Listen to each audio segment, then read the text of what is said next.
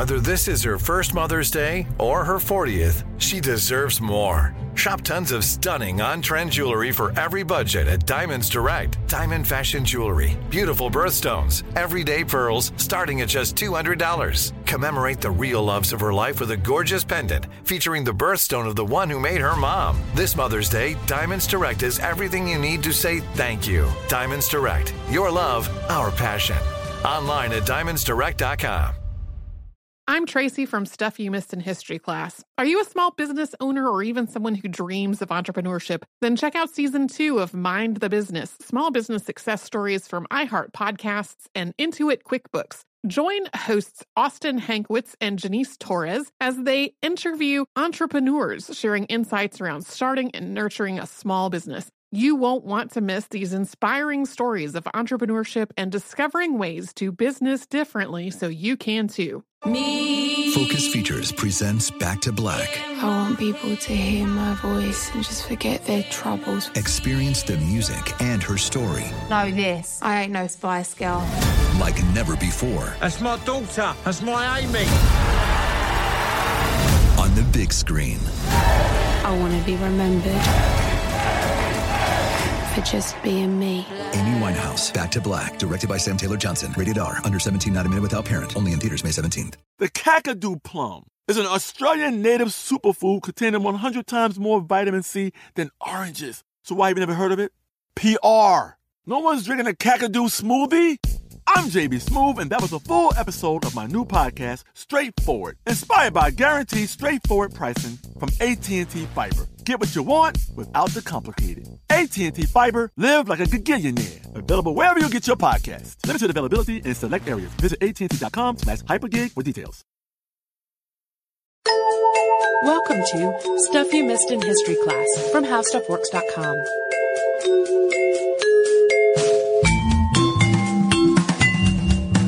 Hello and welcome to the podcast. I'm Tracy V. Wilson. And I'm Holly Fry. So that time I went to the Museum of Fine Art Boston and saw that time capsule that had been pulled out from the cornerstone of the old State House. I had 3 things on my to-do list on that trip. There was that time capsule. There was Gustav Klimt's Adam and Eve, which was on loan from a museum in Vienna. And there was a huge exhibition of artwork by the Japanese artist best known as Katsushika Hokusai. And in addition to that to-do list, I wound up also seeing lots of Leonardo da Vinci sketches and some World War I propaganda posters and a whole series of photos inspired by the earthquake and tsunami that struck Japan in 2011. So just to give you a sense of how many amazing things there are at the Museum of Fine Art in Boston. If you've never heard of Hokusai, you will probably still recognize his most famous work, which is Under the Wave off Kanagawa, which is better known as the Great Wave. This is the one that shows 3 little boats in the shadow of an enormous, menacing, frothing wave with Mount Fuji shown in the background. Hokusai lived during a time when there was not a lot of contact between Japan and the West, but even so, he drew some influence from Western art, and then Western art was later greatly influenced by his own work and from others from the time period when he lived. His career was also extremely long and diverse, and his work was just prolific. This collection of work at the MFA in Boston is huge, and the temporary exhibition of it is so big that we actually had to take a break from looking at it and go eat and come back because it's enormous. The MFA actually describes its collection of Japanese art as the largest and finest outside of Japan. So Hokusai is who we are going to talk about today. Hokusai was born in Edo, which is now Tokyo, in 1760, and he lived during Japan's Edo period. Also called the Tokugawa period, the Edo period lasted for about 250 years, starting in the early 1600s. Hokusai's work grew directly from a number of social changes that took place in Japan during this period. The period before the Tokugawa came to power was known as the Sengoku period. And it was also nicknamed the Warring States period because it was marked with war, unrest, and strife. The Tokugawa took several steps to try to secure their power and prevent a return to the state of perpetual conflict once they were in power. The first was that the Tokugawa shoguns banned Christianity and expelled all Europeans from Japan except for the Dutch. And the Dutch were exempt because they hadn't tried to convert the Japanese. But even Dutch contact with Japan was limited, as was Japan's contact with its nearer neighbors of China and Korea. The second was that the Tokugawa required the feudal lords, who were known as the daimyo, who ruled Japan's provinces in their stead, to maintain two residences. One was in Edo, and the other was back in their home province. The daimyo were expected to travel back and forth between these residences, while their families stayed in Edo full-time. The residences of the daimyo were expected to be lavish and opulent, and when they traveled back and forth between their home provinces and Edo, they were expected to do so at great luxury and with a large retinue of mostly unmarried samurai. There was an ulterior motive to all this. The Tokugawa in Edo always had an eye on the daimyo's families, which basically functioned as a tacit threat to their safety to keep the daimyo in line. And in addition to all of that, they had to spend so much money on these multiple residences and the travel back and forth that the daimyo could never afford to raise an army to challenge the Tokugawa's power. So it was sort of a way to keep everybody in line. And as a side note, this plan was not entirely successful. In 1651, a group of ronin, or masterless samurai, tried to orchestrate a coup against the Tokugawa. Even though the daimyo were employing quite a lot of samurai, there were many others who were effectively out of work once the Warring States period was over.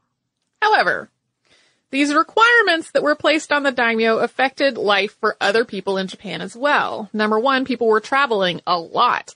Even though Japan wasn't having much contact with the rest of the world, travel within its own borders really became its own industry. 5 major highways connected Edo to the rest of Japan, and these were lined with places to rest, eat, arrange transportation, buy things, and make religious observances. The most famous of these was the Tokaido Road, also called the Eastern Sea Road, and this connected Edo to Kyoto before going on to Osaka. And although the daimyo traveled these roads at great expense, ordinary people were also using them. Society under the Tokugawa became divided into 4 classes. There were warriors, farmers, artisans, and merchants. And even though the merchants were technically at the bottom of the pile, since they just sold the work of other people rather than creating work of their own, a lot of the merchants became quite rich. Japan became home to a thriving middle class thanks to all of these different industries and the increased commerce that was coming with people traveling everywhere and maintaining multiple residences. In Edo, visiting daimyo and their large retinues of samurai tipped the gender balance within the city, spawning another industry, one of pleasure and entertainment to cater to their interests. This whole world of fashion, luxury, and amusement became known as the floating world, or ukiyo. The newly wealthy merchants and artisans had access to the floating world as well. It also spawned a whole school of art called ukiyo-e, or pictures of a floating world. And these were basically pictures, paintings, and woodblock prints of things like pleasure districts, courtesans, geisha, tea houses, kabuki actors, that sort of thing. And they were hugely popular among the growing middle class. It was in this school of art that Hokusai trained as an artist, and we're going to talk about how that training came about after a brief word from a sponsor.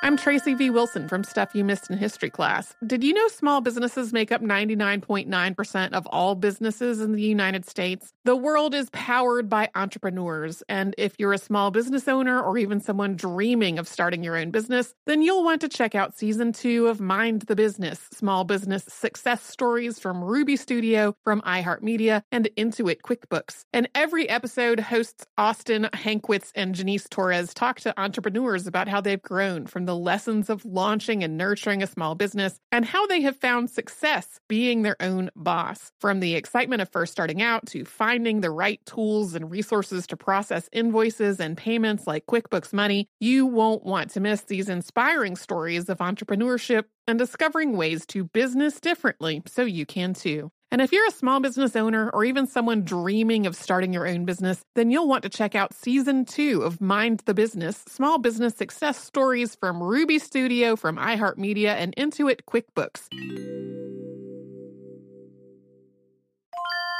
If you use paper, you're a human. But if you choose paper, You're a papertarian, someone who lives a paper-based lifestyle because it has a positive impact on the planet. And also because it's the easiest choice you'll make all day, seriously. It's as easy as reaching for boxed instead of bottled water. It's as easy as opting for beauty products that come in paper packaging. It's as easy as grabbing eggs in a cardboard container. And that's all in one trip to the grocery store, which, if everyone's being honest, you were planning to go to anyway. But paper isn't just an easy choice. Papertarians know that it's the smart choice, too. Because paper comes from trees, a renewable and sustainably managed resource, and paper products are designed to be recycled. In fact, when you choose products that come in paper-based packaging, those fibers can go on to be recycled up to 7 times. So why wouldn't you go papertarian? Learn more at howlifeunfolds.com/papertarian.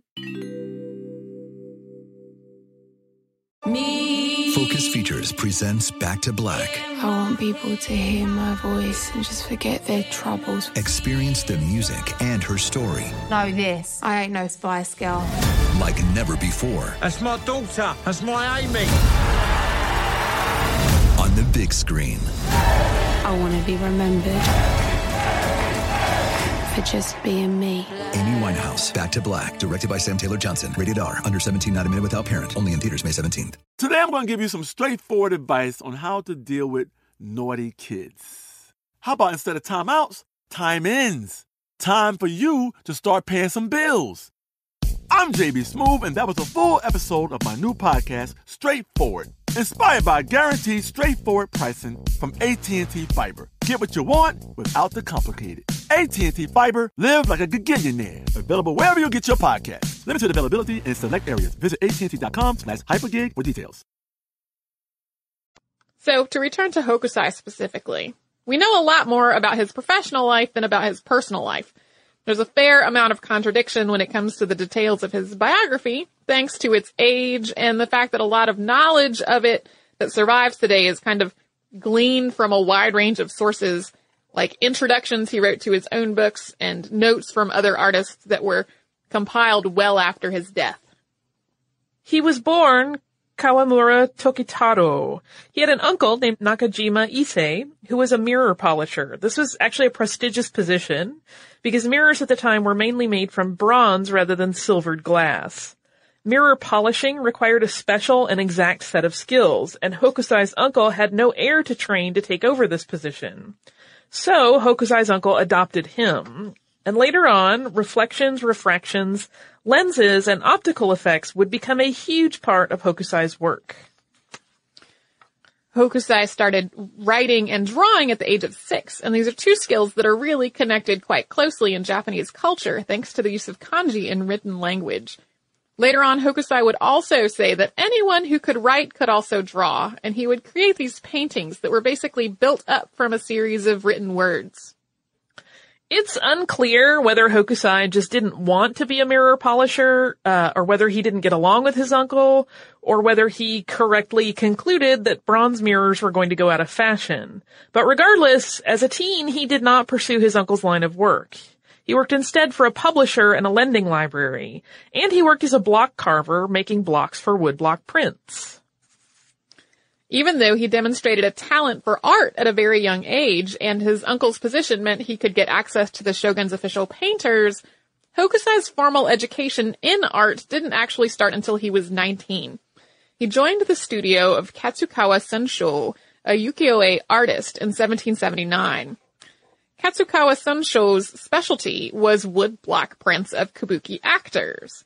While working in Katsukawa's studio, Hokusai signed his prints Shunro, which is a combination of a character from his teacher's name plus an additional character. And this was traditionally how art students would sign their work, with like a character from their teacher's name plus another character of their own choosing. Hokusai worked with the Katsukawa school until 1794, and these years are known as Hokusai's Shunro period. During this period, he also illustrated about 50 books, and he made woodblock prints of a lot of subjects that were common in the ukiyo-e school. Although little of his painting work survives from this period, it's clear that he studied painting at the Katsukawa school as well. Hokusai also started experimenting with Western-style vanishing point perspectives in his work during this time, and that's a theme that would resurface later on. I I will find some visual resources to look at and link them from our show notes about Western-style vanishing point perspectives versus the way that perspective has traditionally worked in various Asian art, because it's hard to explain with words.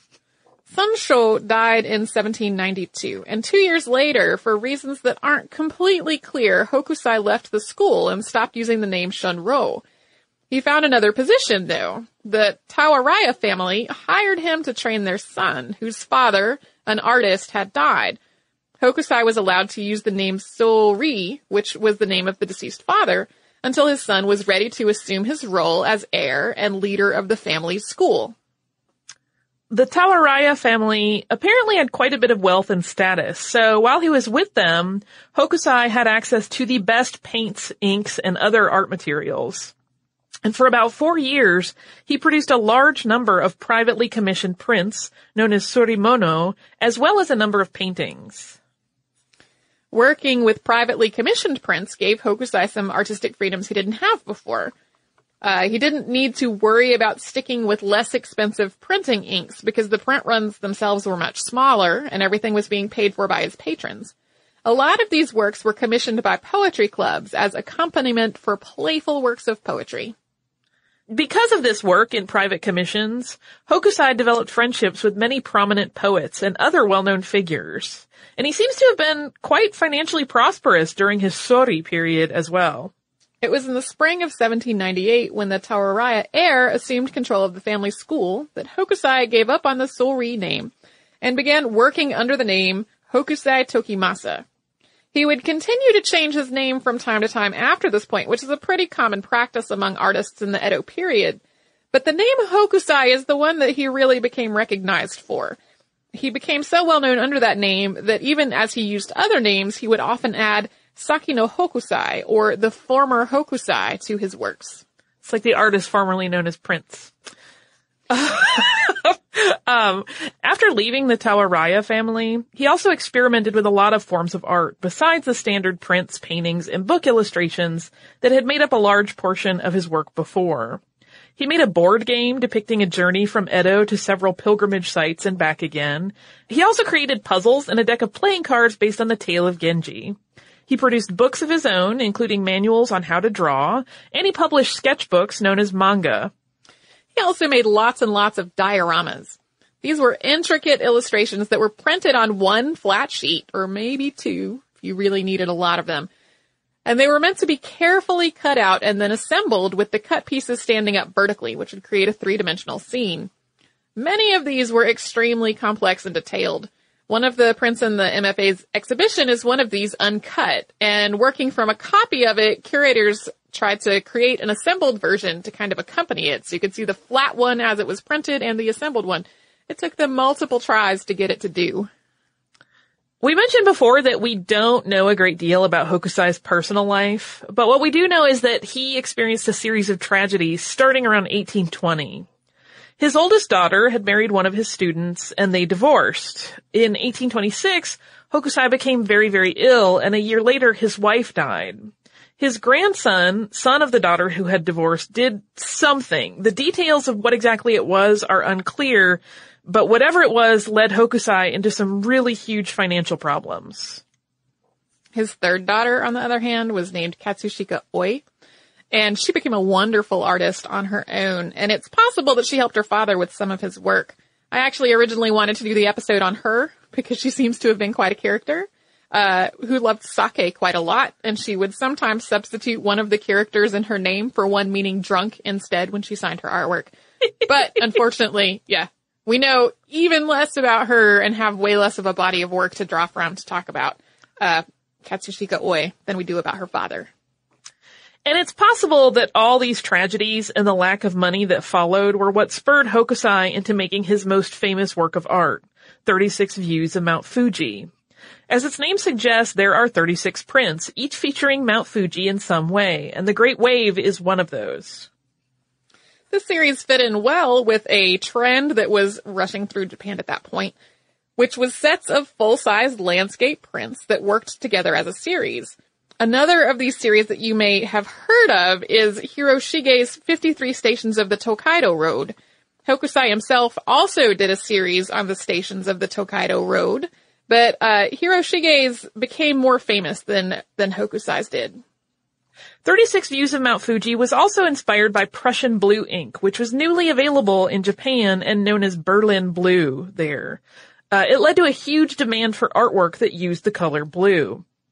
And while the public clamored for azurie, or prints done entirely in shades of blue, Hokusai started using the blue paint for the outlines on his landscapes, which had traditionally been black. And he also used them for prints of birds and flowers. Hokusai also used lots of blue in his work in general during this craze for blue, and some of the prints in the 36 Views of Mount Fuji in their first edition printing are almost entirely blue. As people became less enamored with the color blue, the same blocks would then be used to print new editions of these works, but with more colors in them, so they weren't quite so overwhelmingly blue. After the success of the 36 Views of Mount Fuji, Hokusai created just an enormous number of landscape prints. But around 1834 or 1835, he ran into some trouble with his publisher. And the details, as is often the case with his story, are unclear, although it seems as though a publisher that he'd been working with on several multi-volume books of prints suddenly went bankrupt, and consequently, later books that were supposed to come out went unpublished. With this problem with his publisher, Hokusai's commercial output really dropped tremendously. Japan was also hit with an enormous economic depression from 1833 to 1837, and that dried up demand for Hokusai's work. And his studio and its contents were destroyed in a fire in 1839. In spite of all this, and of the changes in the market for artwork, Hokusai continued to be tremendously creative right through the end of his life. He experimented with paintings and festival floats, and he designed a sculpture. He died in 1849 at the age of 90 by the Japanese method of counting and 89 by the Western method. He said he'd be a truly skilled painter if he lived to be 100. And at that point, he had put out just an enormous body of work. A lot of it just extremely playful. He experimented with new ways of approaching artwork. He made all of these creative strides, but he was like, yeah, if I could just live to be 100, then I'd be a really skilled painter. Just 10 more years would get me there.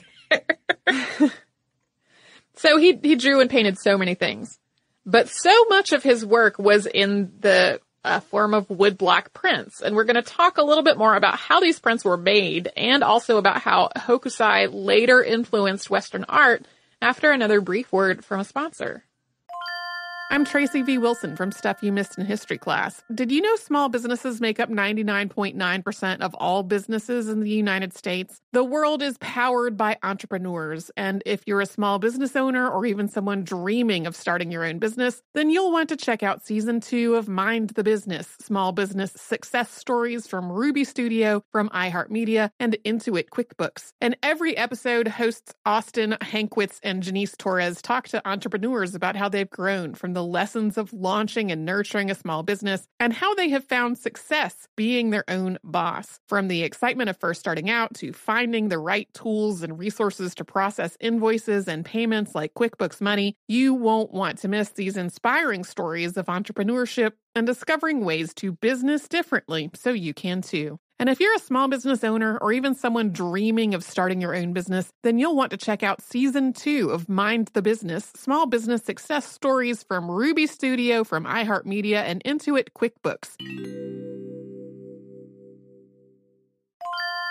If you use paper, you're a human. But if you choose paper, you're a papertarian, someone who lives a paper-based lifestyle because it has a positive impact on the planet. And also because it's the easiest choice you'll make all day. Seriously. It's as easy as reaching for boxed instead of bottled water. It's as easy as opting for beauty products that come in paper packaging. It's as easy as grabbing eggs in a cardboard container. And that's all in one trip to the grocery store, which, if everyone's being honest, you were planning to go to anyway. But paper isn't just an easy choice. Papertarians know that it's the smart choice, too. Because paper comes from trees, a renewable and sustainably managed resource. And paper products are designed to be recycled. In fact, when you choose products that come in paper-based packaging, those fibers can go on to be recycled up to 7 times. So why wouldn't you go papertarian? Learn more at howlifeunfolds.com/papertarian.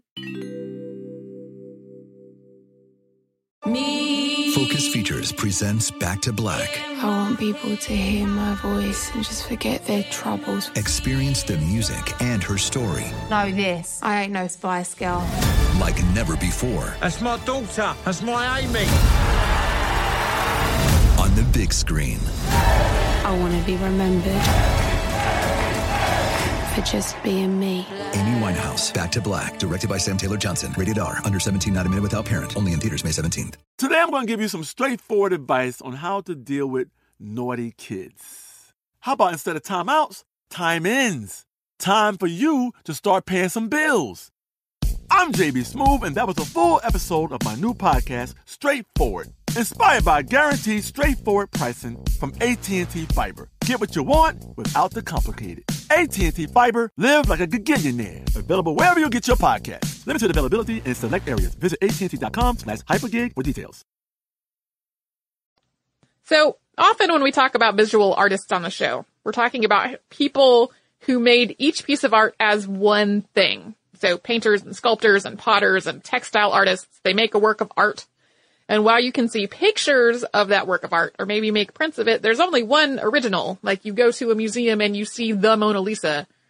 There's one of it. That's not the case for one of Hokusai's primary media, the woodblock print. Hokusai's woodblock prints include all the typical subjects of the ukiyo-e school, as well as waterfalls, birds and flowers, dragons, ghosts and monsters, fish, lanterns. It goes on in a huge range of subjects. Printmaking isn't unique to Japanese art, but in the Edo period in particular, woodblock prints were a very popular form of art in Japan. First, the artist would create the picture. Then a block cutter would put that picture face down onto the wooden block, secure it there, and very, very carefully cut out the block along the lines of the artwork.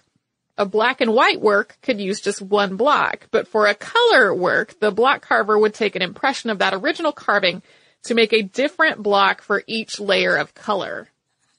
To make the actual prints, printmakers inked the block, lay paper over it, and they rubbed the back to transfer the ink onto the paper.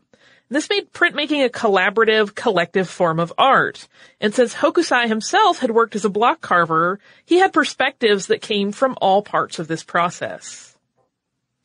Yeah, there was no press involved that a lot of people think of when making prints. With these blocks, printmakers could make lots and lots of copies of the same work of art, which is why you can find copies of the Great Wave and other Edo period prints that came from those original blocks in museums all over the world, rather than just one museum. And it also meant that a lot of people living at the time were able to afford to buy his work and have artwork on their walls.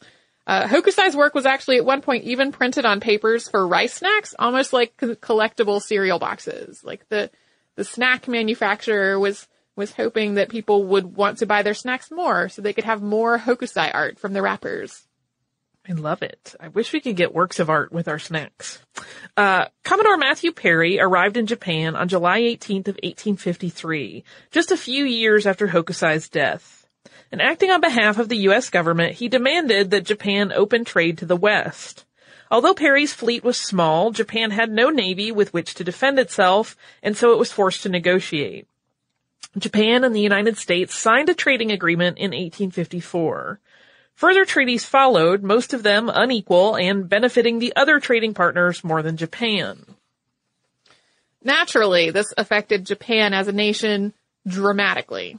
For example, the Tokugawa shogunate fell and was replaced by an emperor. But our focus here is really going to stay on the artwork.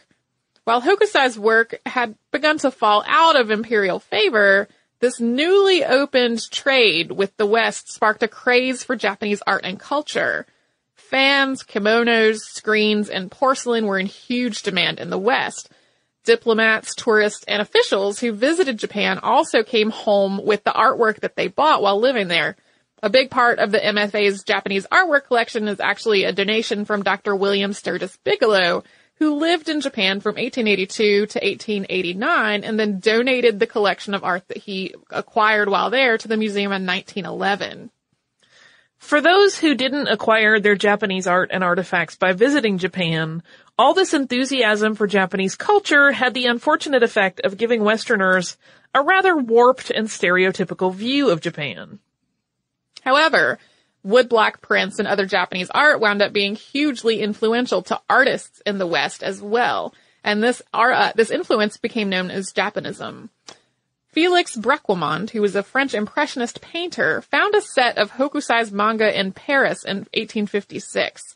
He started sharing Hokusai's work with his artist friends, and soon other Impressionist artists were really seeking out and learning from Hokusai's art, as well as the work of other artists from the ukiyo-e school.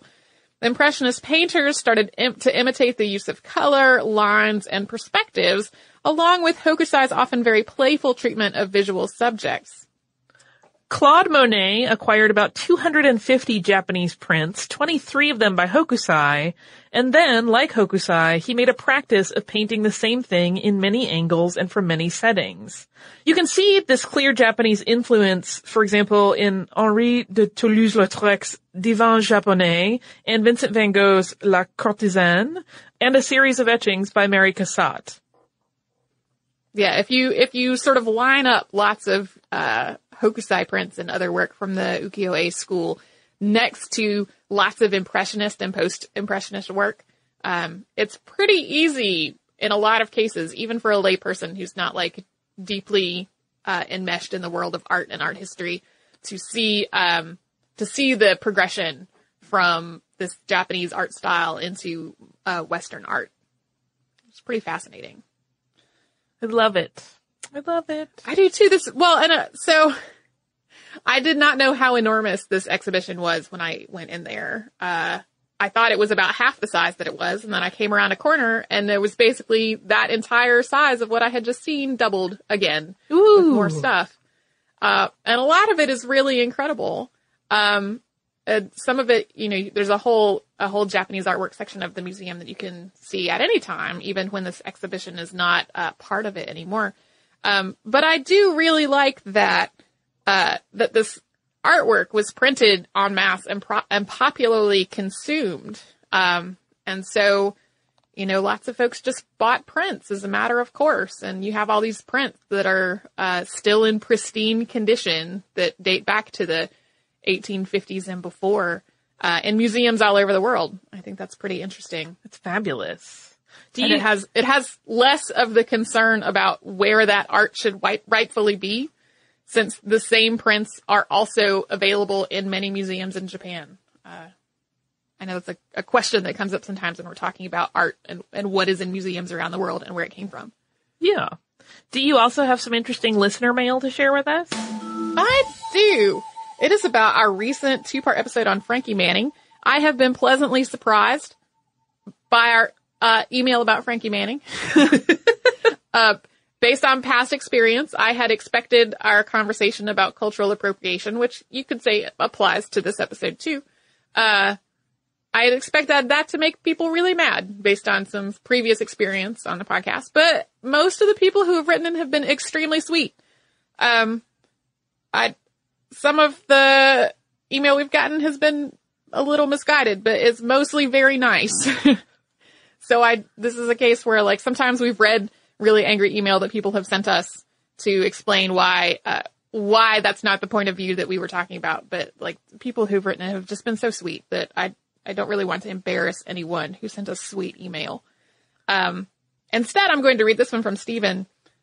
Stephen says, "Hello, Tracy and Holly. You do a great show. I've been listening to the podcast for years now, and it really got me interested in the other How Stuff Works podcasts and beyond. This has truly given me great listening for long car drives and working around the house. Keep up the good work. You guys did a great job covering Frankie Manning. So about your question regarding whether it is appropriate or not to have Lindy Hop dancing at your wedding. I started dancing back when the revival was at its height in 1997. I've enjoyed 6-count swing, 8-count Lindy Hop, and eventually blues dancing, in quotation marks. That's another story, though. I've listened to and taken lessons from Frankie Manning. Based on my experience, you were correct when you mentioned that Frankie was more than happy to teach anyone who wanted to learn. He devoted most of the rest of his life to teaching after Aaron and Steve Mitchell reached out to him in 1985. Whenever I saw him teach a class, he was having the time of his life. I have also attended lectures/sermons given by another wonderful person from that area, Dawn Hampton. As I understand it, though I cannot confirm it from research, she was 14 years old and on that trip to Rio with Frankie and the dance troupe. In fact, at the outbreak of the war, she was the first person they sent back home since she was so young. She is of that era. She knew Frankie and a number of the original dancers intimately. So when she talks about dancing, she is a person of authority who was around when it was all beginning. Below is a link to a video of Dawn Hampton talking at Frankie Manning's 95th birthday party in New York City. This echoes a talk I heard her give at Swing Out, New Hampshire in 2005. She discussed her becoming aware of the swing revival that was occurring in the 90s and that a friend brought her to the dance club where people were swing dancing. She was absolutely tickled that people had started up dancing again, and one of her comments was, and most of them were white. Her words. She didn't mind that the dance wasn't as fully attended by African Americans. She was just happy someone was continuing the tradition, even if they were of a different ethnicity. She's one of the sweetest people you could ever meet, and it has always been a joy to hear her talk about dancing and its positive impact on our culture and how it can bridge human differences. And then he gives us a link. I'm going to stick that link in the show notes. The sound isn't great, but you'll get a great feel for what she's like as a person. Pay particular attention to her talk at the 7-minute mark. I've heard Frankie talk a number of times and would be happy to share further stories he gave about his life and dancing if you want to hear them. Sorry about the length of this email. Don't apologize. It's great. I'm sure you get plenty of mail, which we definitely do. And then he says, I hope you have a good time at your wedding. I wanted to read this one. We've gotten several great emails, and I wanted to read this one because it's sort of another perspective from somebody who was dancing at the time. We've gotten several that sort of echo the thing that I said, which is that when I was learning swing dancing, zero of this information about where Lindy Hop came from was really included in the class. Like sometimes Frankie Manning would be mentioned, but not a lot about his history or where he came from or how this dance developed. We did even get an email from somebody who said this, like her experience was similar to that. And she had just assumed that Frankie was white because everyone else who was taking dance with her was also white. So it seemed like a logical conclusion. So I think there are, the trend in our email is that we have had lots of folks who started Lindy Hop dancing while Frankie Manning was still alive and had the opportunity to learn directly from him.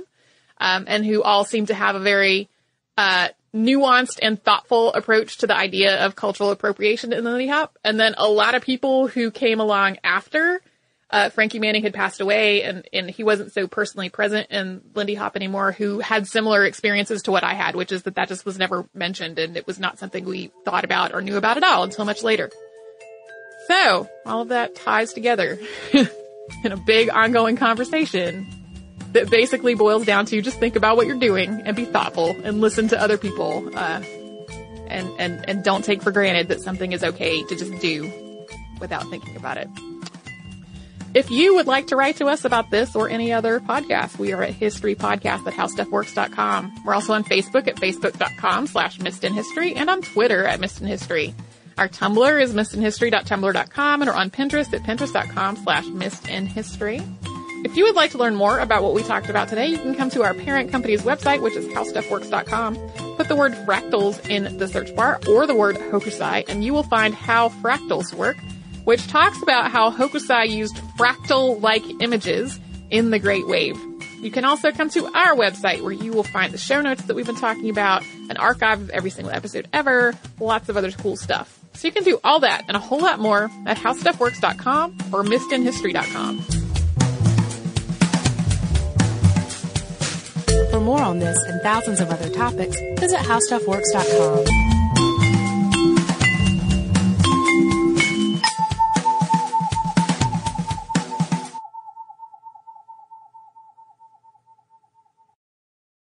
Looking to part ways with complicated, expensive, and uncertain shipping? Then give your business the edge it needs with USPS Ground Advantage shipping from the United States Postal Service. Keep everything simple with clear upfront pricing and no unexpected surcharges. Keep things affordable with some of the lowest prices out there. And keep it all reliable with on-time ground shipments. It's time to turn shipping to your advantage. Learn how at USPS.com/advantage.